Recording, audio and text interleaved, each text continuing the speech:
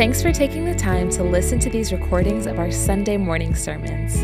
The Door Church is one church in two locations on mission to see lives restored with the gospel for God's glory, and we'd love to have you join us. For more information about our gatherings in Louisville and Argyle, visit us at thedoorchurch.net. Now, let's worship God by opening His Word. All right, amen. We're in a new sermon series, Faithful Exile. We've been here for a few weeks, so if you have a Bible, go and grab it. We'll be in Daniel chapter 3. Daniel chapter 3, that is maybe a hard book for you to find. It is for me, and I've been in ministry for like 13 years, so you're in good company. It's in the Old Testament, it's in the prophets. If you have the Bible in the seat back in front of you, under you, it's around page 738, but that kind of gets you in the general area. If you're new here, my name is Scott Brooks. I'm the lead pastor, and I have the privilege to be on the preaching team, and we're so grateful that you're here with us this morning. If you are new or want more information just about the Door Church, there's a connect card in the seat back in front of you. We'd love to connect with you. That's what it is. So you can fill that out and put it in the joy box as you leave. That'll for sure get you at least on the newsletter, but also get you more information about our kids ministry, our student ministry, men's, women's Bible study. It's a way just to kind of keep up to date with what's going on at the Door Church. I can't tell you how many times people have said, "Oh, I didn't know that." Well, if you fill this out, it'll bridge that gap that you should know what's going on in the Door Church. Secondly, is we have a membership class today. So that may be for you and maybe not, but what that is you can learn more about the Door Church. That's what it is. And so you don't have to become a member. It's a great way to learn what is the mission of the Door Church, how long we've been here, why are we here, what does it look like to be a member. You can find out more, kind of kick the tires, and just walk away, and there's no strings attached. Or if you're like, man, I feel like God's leading us here, that's the on-ramp to become part of our church family. And so that's at 12 o'clock today. You can just come, so go grab a bite, come back. We do have child care for that time if you're worried about that. We'd love for you to join us today, membership class, and that kind of brings us into the next point. We have a member meeting. So we have a church family member meeting on February the 4th. You'll receive an email, and you'll have to register to come and to have child care, but it's be 1 to 2 p.m. Next Sunday, so February 4th. And that's going to be an email to members. And you're like, man, that seems like it's isolating. So God designed the church to be a church family. And this is not where we're trying to hold out, but there's some family issues that we talk about. And we're going to try to do that once a year. And so you're invited. And if you want to know more, maybe a membership class is right for you. But we have these times where we come together. It's like, here's what we're doing. Here's where we're at. What questions do you have? They matter. What concerns are you seeing? Because not only do we want you to know what we think God is leading us to and to celebrate what God has done, we also want feedback. We so care what was going on in our church family's life. So we'll have that here in Argyle next Sunday, and then in Louisville February 11th. So you should receive an email if you're a member, and we'd love to share more about that. All right, Daniel chapter 3, 1 through 30. The sermon title this morning is Through the Fire. So if you haven't been here as we started the book of Daniel, I think context absolutely matters. So Daniel is a time period. Of course, not everyone knows, but a lot of people know Daniel. He's the prophet. He's a guy in the lion's den. A lot of things have been written about Daniel. But how did Daniel get in Babylon? We have to look at to some degree. So because of Israel's disobedience, because of Judah, really the southern part of Israel's disobedient, God sent Judah into Babylon. And you can read that in Daniel chapter 1. So what we find here is Judah, a group of people in exile. So they're not in their home country. So King Nebuchadnezzar, for this purpose, I'm going to call him King Neb, besieged Judah, took the treasury from the house of God. And then what he did was super interesting. He's setting up a vassal kingdom in Judah. So he took the nobles, the royals, the government, people of high stakes within Jerusalem, and he exiled them into Babylon. So modern day influencers, who are the people that you look up to bring them into to Babylon, to assimilate them, to change them over from being aligned to an allegiance to Judah to Babylon. So that's what he did. So his goal was to assimilate them to Babylon culture, therefore, man, he'd sway really the hearts of Judah, which would be his vassal kingdom. So all that to say, so they're out of their home. They are exiles. They are not where they grew up. I don't think we can understand how devastating this would be. Now the question is, in the sermon title or series is Faithful Exiles. The question is how are they, as they're young, prominent people within Jerusalem, supposed to be faithful exiles in a foreign country to a foreign king that has foreign gods? How are they supposed to interact in this circumstance? It's a great question. Now, I think it's a question that we need to ask ourselves. How are we to be faithful in our own lives right now? So if you're a Christian, this is not your home. This is temporary. We're moving through this life into the next. How am I supposed to be faithful with my life? How am I supposed to be faithful with my family? How am I supposed to be faithful with my gifts, talents, and treasures? How am I supposed to be faithful with my time? How am I supposed to be a faithful exile right now? That's what they're trying to figure out. This is what we have to figure out. What does it look like? I think another question is, how is God asking you to live today, knowing that you're in exile? This is not your home. These are very practical questions. How am I supposed to show God's faithfulness? How am I supposed to display God's glory in my life today? Now, what's so interesting, these are questions that were being asked. Daniel, Shadrach, Meshach, and Abednego, his friends, they were asking these questions. How am I supposed to be faithful? As Babylon has ripped me from a home country, as I'm living under a new kingdom, how am I supposed to serve God? How am I supposed to interact with the people all around me? If their goal is to assimilate me, to change my mindset, to live for that culture, how am I supposed to live? These are questions they were asking. Now, there was an argument actually in that day. There's an argument even between the exiles and Israel. How are we supposed to act? And there's actually some prophets that are going back and forth, and you'll find that in Jeremiah 29. There's one prophet who's a false prophet say, hey, don't assimilate, don't do anything, segregate, don't worry. God's going to rescue you out of Babylon. We're going back, don't worry about it. And then Jeremiah says, no, that's a false prophecy. That is a false prophet. That's not how you should interact. In Jeremiah 29, verses 4 through 7, he tells us how to be faithful exiles. It says this, thus says the Lord of hosts. This is Jeremiah speaking to the exiles of Jerusalem, the God of Israel, to all the exiles who I have sent into exile from Jerusalem to Babylon. He says this, build houses. I want you to build houses, live in them, plant gardens, and eat their produce.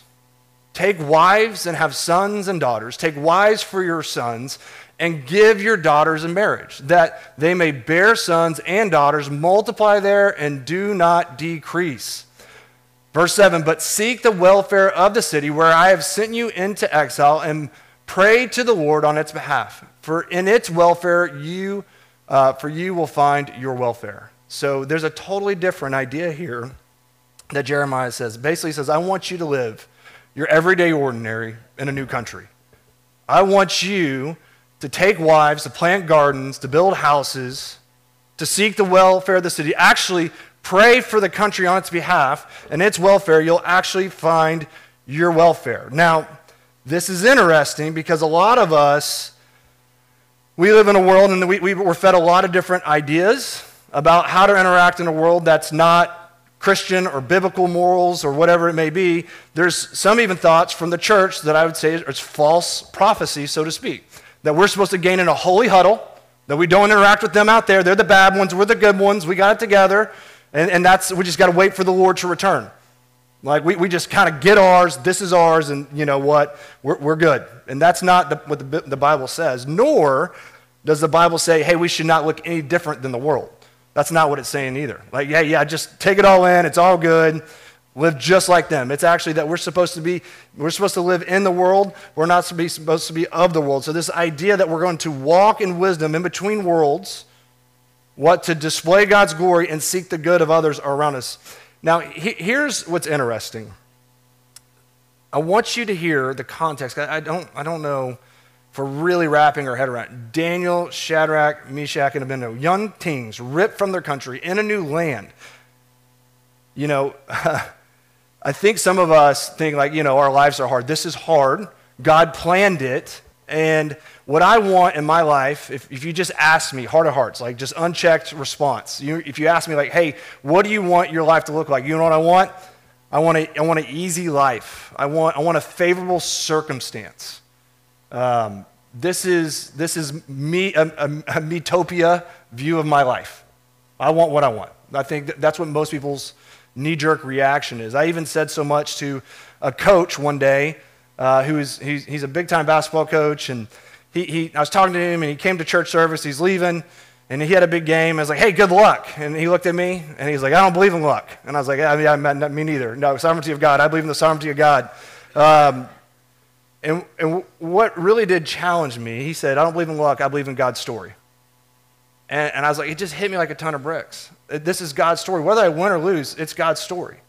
Like, I shouldn't be praying for the most favorable outcome circumstantially. I should be looking at this. This is God's story. What Jeremiah gave Daniel, Shadrach, Meshach, and Abednego is this. This is probably not what you would have planned for your life, but I want you to hear this is what I planned for your life. This is my story. And so under this idea that this is God's story, God has you right where he wants you right now in the circumstance that he has you to display his glory. We're going to see what kind of purpose that he has for Daniel and his friends in this story. It's all about God's glory, and listen, the maximum good for the people around him. This is God's story for his glory, and he wants you to impact the people around you. So here's the guiding truth to be faithful exiles from what we see in Jeremiah. If we are going to be faithful exiles, we need to engage in culture and not be defined by it. That's the what. This is how we live. We seek the welfare of the city. Our lives should look like everyone else's life to some degree.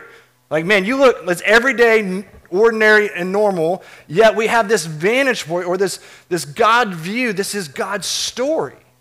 And he's moving in my life always to glorify himself and to maximize my life to bring other people really the goodness of God, to show how faithful God is. So I just want to recap. This is where we're at in Daniel chapter 1.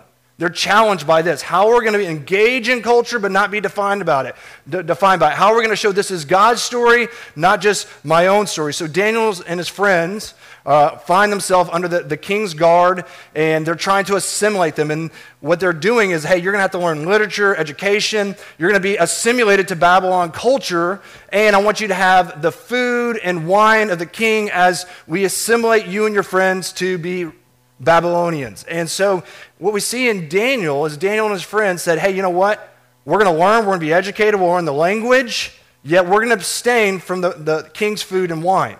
So you see this kind of like, we're going to be in the world, but we're not going to be defined by it. So they're living in this tension. It's like, yes, we'll learn, yes, we'll be educated, yes, we'll find wisdom all in the world, yet we're not going to eat the king's food. Now, they don't tell us why, whether that's sacrifice to false gods or idols or whatever it may be. But they're saying, hey, we're not going to eat that food. I guarantee you the king's food's really good. You ever been in a nice restaurant? Better than that. If you're drinking the king's wine, that's real good. So he says, I'm going to live in the world, but I'm not going to do that. So we see this tension. They're going to be in it, but not of it. So in chapter 2, we see the king had this dream, and there's this image that disturbed him. He's like, you got to tell me not only what the dream is, but also the interpretation of it. No wise man could do it. Daniel and all his friends and all the Chaldeans are about to be killed. And what happens is Daniel steps up and he says, God will reveal this dream to me, not only the dream, but also the interpretation. He goes into King Nebuchadnezzar, tells him the dream, and I'm just going to say, for me, when something goes really well in my life, do you know what I like to do? Is I like to touch it. And what I mean by that is like, I don't know if you just saw what I did. I did some pretty cool things there. I mean, I'm a really good dad. I'm a really good pastor. I'm doing some really they're doing good, but I don't know. I'm trying to get some of that shine myself. This is what Daniel does. In chapter 2, verse 26, it says, no wise man can show you the king's dream or this mystery, but there's a God in heaven who reveals mystery. He took no credit. He's like, you know what? God did this, and I want you to know this is who my God is. So he understands, what was at stake here. He didn't even negotiate. He's like, I'll tell you the dream if you let me go. That wasn't even his stance. Like, man, I want you to know who reveals dreams, who's the creator of all things. This is how they're kind of living in the world, but not living for it and being defined by it. So now we have here in Daniel chapter 3 this tension. They want to engage in culture, not be defined by it, be faithful exiles. And hear me, they understand from Jeremiah, this is God's story. He has a purpose right where they're at for the glory of God and to impact Babylon in this culture. And I want you to hear that yourselves. God has you here, wherever you're at, the job you're at, the neighbors you have, the schools you're in, on purpose. It's not coincidence. God's story for God's glory to impact those around you. This is really, if you can wrap your head around this, it will change the way that you see everything going on in your life. How do we be faithful exiles? So let's pick up in Daniel chapter 3. It says this. I'm going to read, it's a great story. Most of us know it, but it's a great story. We'll read 1 through 7. It says this. King Nebuchadnezzar made an image of gold whose height was 60 cubits and its breadth 6 cubits. So you basically got a 90-foot statue. A 90-foot statue, 9 feet wide. A giant statue is what King Nebuchadnezzar had built. He set it up on the plain of Dura in the province of Babylon. Then King Nebuchadnezzar sent to gather the satraps, the prefects, the governors, the counselors, the treasurers, the justices, the magistrates, and all the officials of the province to come to the dedication of the image that King Nebuchadnezzar had set up. All this is, he's made this huge, huge statue. And then he gets the who's who's in all the communities, like, I want you to be here. So just think of all the special people, the government, the royal people, all the people are there to say, hey, this is a big deal. This is the who's who's of the society. Verse 3, the satraps, the prefects, the governors, the counselors, the treasurers, and the justice, the magistrates, and all of the officials of the province gathered for this dedication of the image that King Nebuchadnezzar had set up. And they stood before the image that Nebuchadnezzar had set up, and the herald proclaimed aloud, You are commanded, O peoples, nations, languages, that when you hear the sound of the horn, pipe, lyre, trigon, harp, bagpipe, and every kind of music, you are to fall down and worship the golden image that King Nebuchadnezzar has set up. And whoever does not fall down and worship shall immediately be cast into a burning fiery furnace. Therefore, as soon as the peoples heard the sound of the horn, pipe, lyre, trigon, harp, bagpipe, and every kind of music, all the peoples, nations, languages fell down and worshiped the golden image that King Nebuchadnezzar had set up. There's a few things going on here. One, this is that assimilation process. Number one, he got the who's who's of the society, so the influence of the society.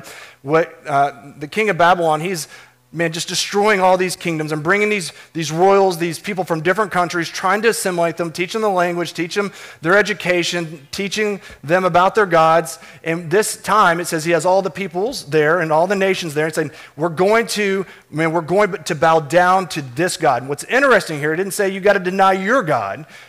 What he said was, you're going to need to worship this God. So this is kind of the culture God, that everyone can have their own separate gods and have their own separate lives. But in addition to that, we're going to be assimilated to this God. That way we have unity. He's bringing unity to his country by saying, this is the one thing that we will all worship. You can keep your lives separate, but you can come under this, and we'll be kind of this one people. And then he has a whole bunch of music playing. So just think about, man, this is magical. This is overwhelming. This is an awe-inspiring experience. You could imagine the music. Music's emotional, man. And imagine the crowd. I tell you what, I went to the opening day for the Ranger game. I know it was a year or two ago. Man, the energy of the crowd was incredible. The music was pumping.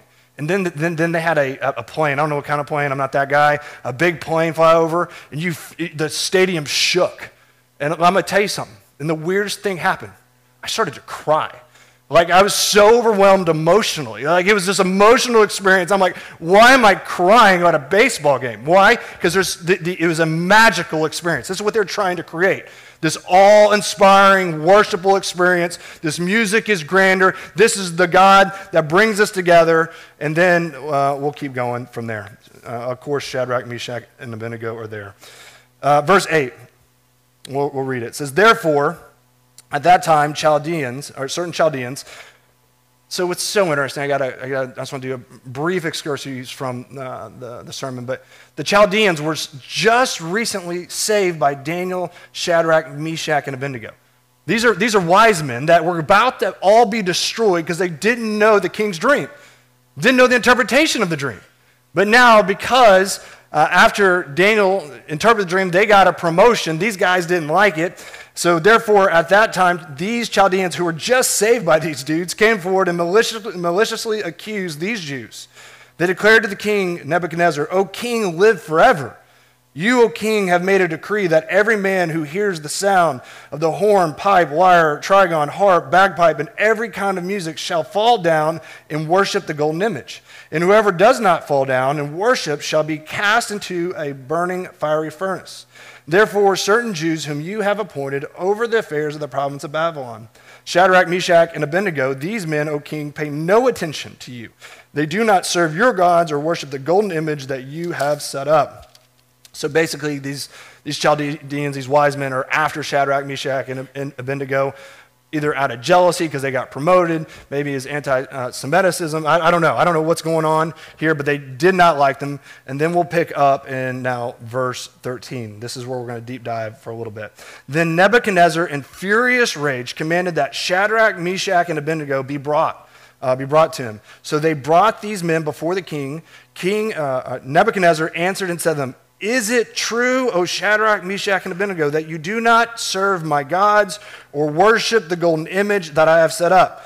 Verse 15, "Now if you are ready when you hear the sound of the horn, pipe, lyre, trigon, harp, bagpipe, and every kind of music to fall down and worship the image that I have made, well and good.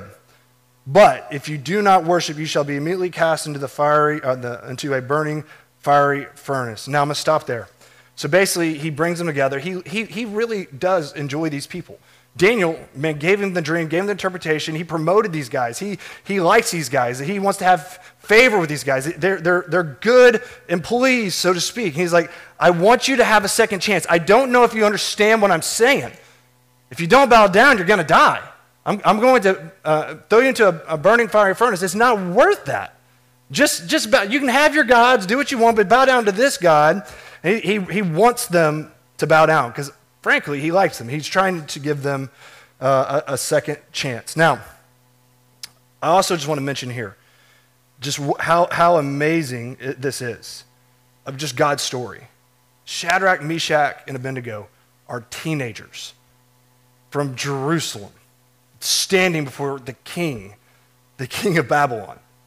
How crazy is that? I think we're just like reading that, yeah. That's God's story.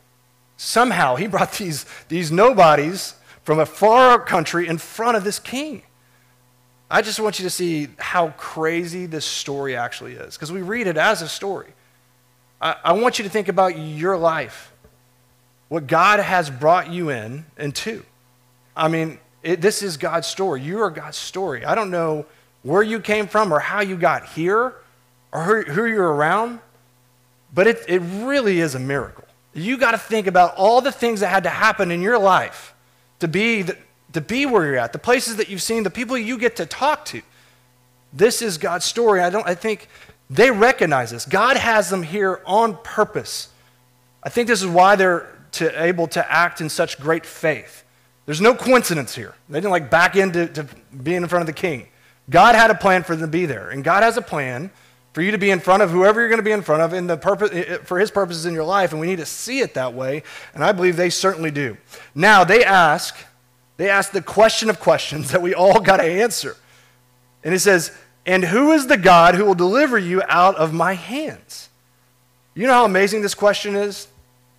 He's like, "Hey, here's the deal. I want you to bow down. I'm going to give you a second chance. You don't do it, I'm going to kill you. And if you don't bow down, who on earth," here's the question he said, "who on earth is greater than I am? There is no one that's going to be able to save you from my hands." Now, this is the good question that we all have to answer. Who is the greatest in our life? Or who is able to deliver us in this life? Who's able to control this life? In your life, you're going to have to, what is actually your security in your own life right now? The question that he's asking, who is greater than I? I want you to ask this question. Whatever that King Nebuchadnezzar is in your life that asks you this question, I think we all have this question in subtle ways, or maybe it's very out loud by your boss. They're asking, who is greater than I? They basically, you should fear me above everyone. So are you scared? Are you scared of sickness over? Are you scared of sickness or fear sickness over the fear of God? You think sickness will have the last say in your life? Do you feel that the brokenness in your life will have the final say in your life? Is there a big sin in your life that you think has the final say in your life? Who's able to rescue you from that? Is there a habitual thing that you keep going back to in your own life? And it's asking you, who is greater than I? And it's this God-like voice. It's like, there's nothing greater. I have you in your mind. It's paralyzing, and it creates fear. It's what it's supposed to do. King Nebuchadnezzar is asking this question to create fear in their lives, to control them. Is there a shame in your life that's so paralyzing that holds you where you can't move? Is there a suffering that is a great fear in life? What do you fear? Here is like, who is greater than I is the question he's asking. And of course the answer is, man, we should fear God. We'll get there in a little bit. But he's like, the King Nebuchadnezzar, whatever in your life, is like, what is greater? Like, what's the most scary thing, or what's the greatest thing in your life? And I just want you to think about what had to be going in their minds to some degree, and I hope it goes into our mind to some degree. Who is greater than any circumstance in life? God is. God is the creator of all things. He spoke all things into existence at one point. And you know who holds it together? God, right now. You know who the God of Abraham, Isaac, and Jacob is? God. He's the God of covenant. He's the God of promises. The same God, King Nebuchadnezzar, who's greater than I. We have a God who flooded the earth and saved Noah through the ark. We have a God who parted the Red Sea for Moses and says, I will fight for you. This is our God. God gave favor to Daniel in chapter 1. He gave favor to Daniel in chapter 2, and we'll see he's going to give favor to them in chapter 3. God is the same yesterday, today, and tomorrow. The question, who is greater than I? God is greater than anything. And we need to see it that way. See, this God is greater than any scary thing going in your life. We should fear God. This is what Shadrach, Meshach, and Abednego is teaching us as they confront King Neb, who holds their life in their hands. Listen to what they say in verse 16. Shadrach, Meshach, and Abednego answered and said to the king, O Nebuchadnezzar, we have no need to answer you in this matter, which I love. What they say is, one, I don't need to defend my God. He is who he is. He needs no defense. Number two, I don't need to defend myself. Why? Because God's my defense. One, God doesn't need your defense. And two, I don't need to defend myself to anyone else because he is my defense. This is what God confidence they have, whatever they're facing. Like, I don't know if you know who God is. He is greater. Now, verse 17 and 18 is very known, and it's very impactful, but I want us to look at it. It says, verse 18, O Nebuchadnezzar, we have no need to answer you in this matter. Verse 17, if this be so, our God, whom we serve, is able to deliver us from the burning fiery furnace, and he will deliver us out of your hand, O king. So listen, he is what? He is able. He is able to deliver us from the fiery furnace, and he will deliver us from the fiery furnace. And then it goes on to say, verse 8, but if not, be known to you, O king, that we will not serve your gods or worship the golden image that you have set up. This is their answer. One, he is able. That's the resume. He is able. You are not greater than God. God does anything he wants, whenever he wants, how he wants. He is greater than you. God is what? Great. Period. Check mark. Able. Whatever is going on in your life, like, God can't do anything about that. He can. He can. Anything. Man, he creates and sustains life. He owns everything, right? So God is great, able. Two, he will. He will. He is good. Check. He is able and he will. God is good. He is faithful. I don't know what is scary going in your life. He is able, and it says he will. And what I didn't just say, he's going to give you what you want. But he is able in the sense that he's able, that he is able, and hear me, he's good, that he's doing everything a part of his perfect plan. That's what the last part is like, but if not. So I'm not saying God's going to do exactly what I want in my life on my timeline and my agenda, but I am his, and this is his story. So he will, at the end of the day, if I'm in Christ, bring me resurrection. This is what it says. Paul says, to live is Christ, what? To die is gain. It's win-win. If you're in Christ, Hebrews 13, verse 6 says it this way. It'll be up on the screen. So we can confidently say, the Lord is what my helper. I will not fear. What can man do to me? Nothing. There's nothing that man can do to you. Why? Because God is for me. So even if you die, if you're in Christ, you know what? You're going to live. Live is Christ, die is gain. They're not saying God's going to do this, but ultimately he will because we're part of his story. Verses 19 through 23, let's look how it plays out. It says this, then Nebuchadnezzar was filled with fury, and the expression of his face was changed against Shadrach, Meshach, and Abednego. He ordered the furnace heated 7 times more than it was usually heated. That means maximum heat, complete heat, could not be hotter. And he ordered some of the mighty men of his army to bind Shadrach, Meshach, and Abednego, and to cast them in the burning fiery furnace. Then these men were bound in their cloaks, their tunics, their hats, and their other garments, and they were thrown into the burning fiery furnace. Not only was it heated to the maximum degree, he also put kindling around them, which is their clothes. He wanted them to burn because of the defiance. Verse 22, because the king's order was urgent and the furnace was overheated, the flame of the fire killed those men who took up Shadrach, Meshach, and Abednego. The people who were going to throw them in died. That's how hot it was. And these 3 men, Shadrach, Meshach, and Abednego, fell bound into the burning fiery furnace. Verse 24, it says, then King Nebuchadnezzar was astonished and rose up in haste. He declared to his counselors, did we not cast 3 men bound into the fire?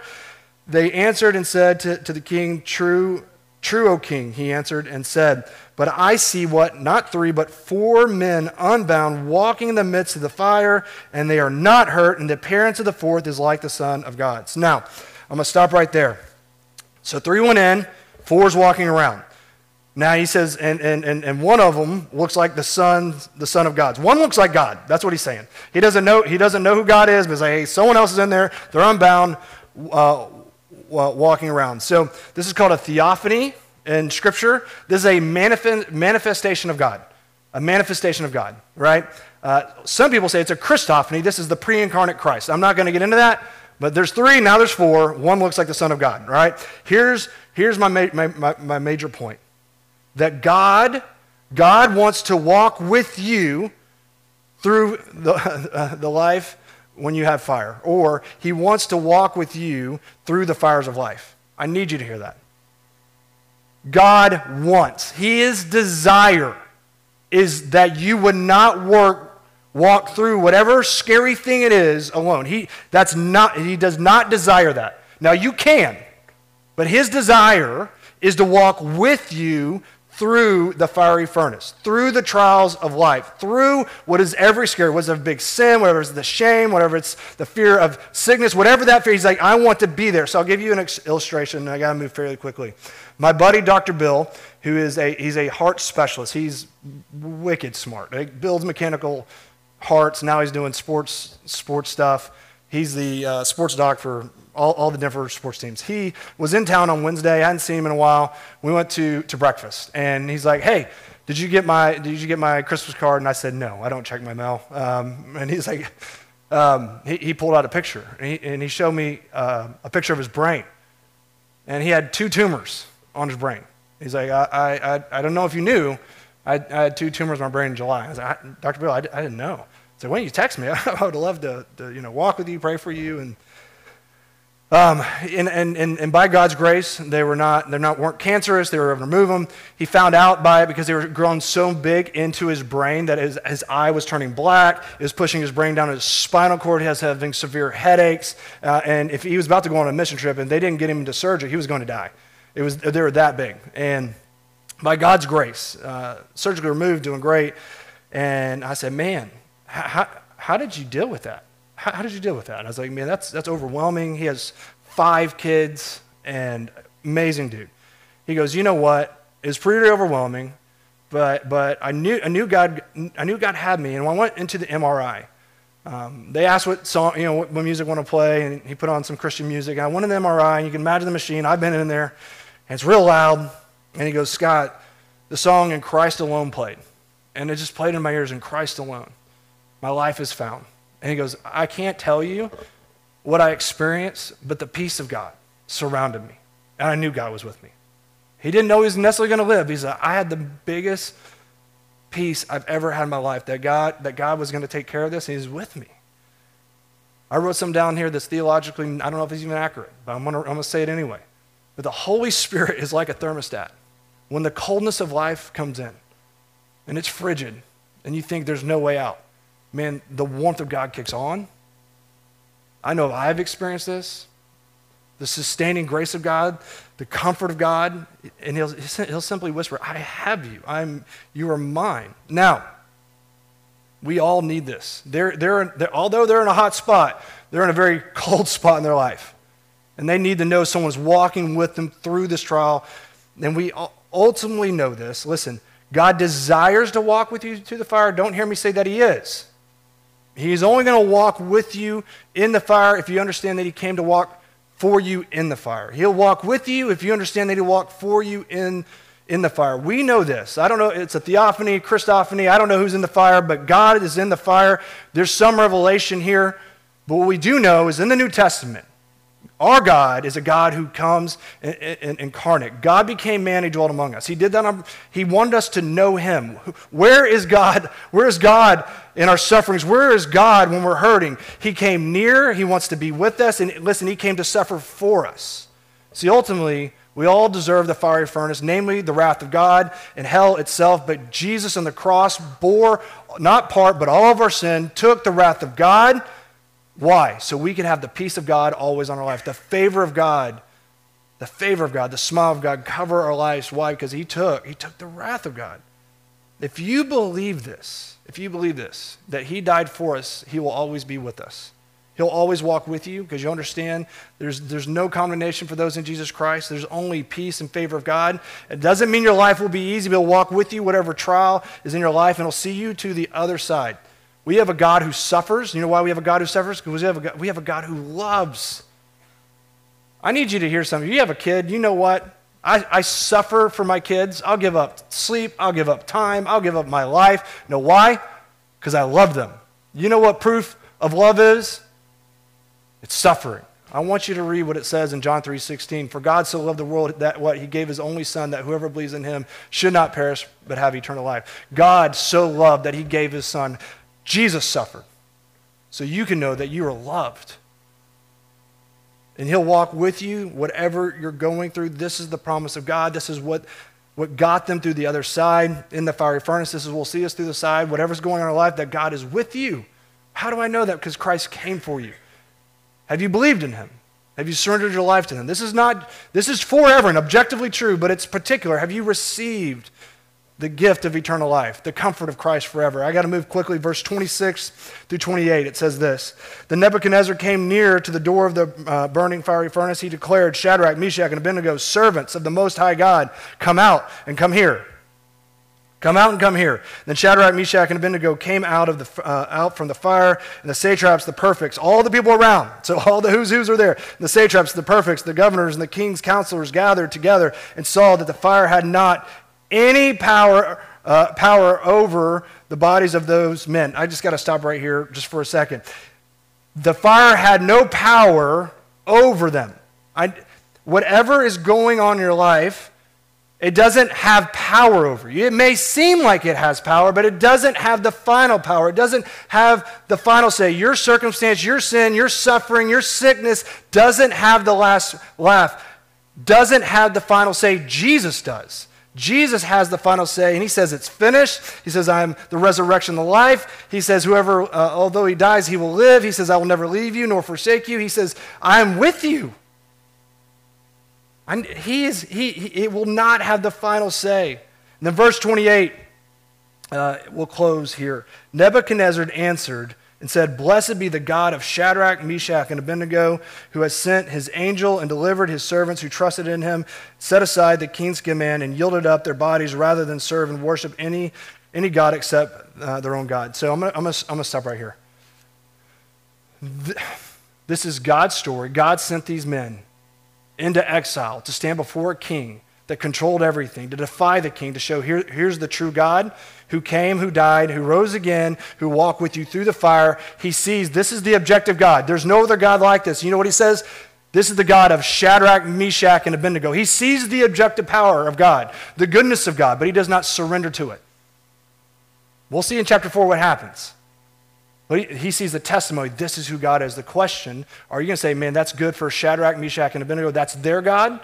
Or are you going to cry out, this is my God? This is my God. This is where I'm going to surrender my life. This is where I'm going to yield and trust him with everything. He is objectively the king. The question is subjectively, will you cry out and ask him to be your king? Let's pray. God, I pray that you would help us see this world is yours. This world is yours, that you are the King of Kings. And everything is in submission to you. I pray that we would want to be in submission to you. God, I pray that through your words and the power of the Spirit that we'd see, as we look at Shadrach, Meshach, and Abednego, young men ripped from their homes, ripped from their families in a foreign kingdom, saying, this is God's story, that we would look at our lives, no matter what's going on, saying, this is your story. And that we long to be faithful exiles, showing your faithfulness. Help us surrender our circumstance, saying this is not by coincidence, but your sovereign providence. And we want to display your glory to those around us. Help us do that. I pray that we would experience what the text says this morning, that the fire has no power over us. Whatever that scary thing is in our life has no power over us, because the only power belongs to you, and everything actually serves you. So help us not be scared, but fear you, God, who's in control of all things. Help us not be like King Neb here and say, man, this is the God of the Bible. That's God of some people. That's God of so-and-so. That's God of Shadrach, Meshach, and Abednego. Help us say, man, I want you to be my God. Help us cry out and say, Jesus, be my King. Jesus, be my Savior. Jesus, be my comforter. Holy Spirit, I pray that you would comfort us this morning, strengthen us this morning, that we would walk as faithful exiles experiencing your peace and your favor. I ask that in Jesus' powerful name. Amen.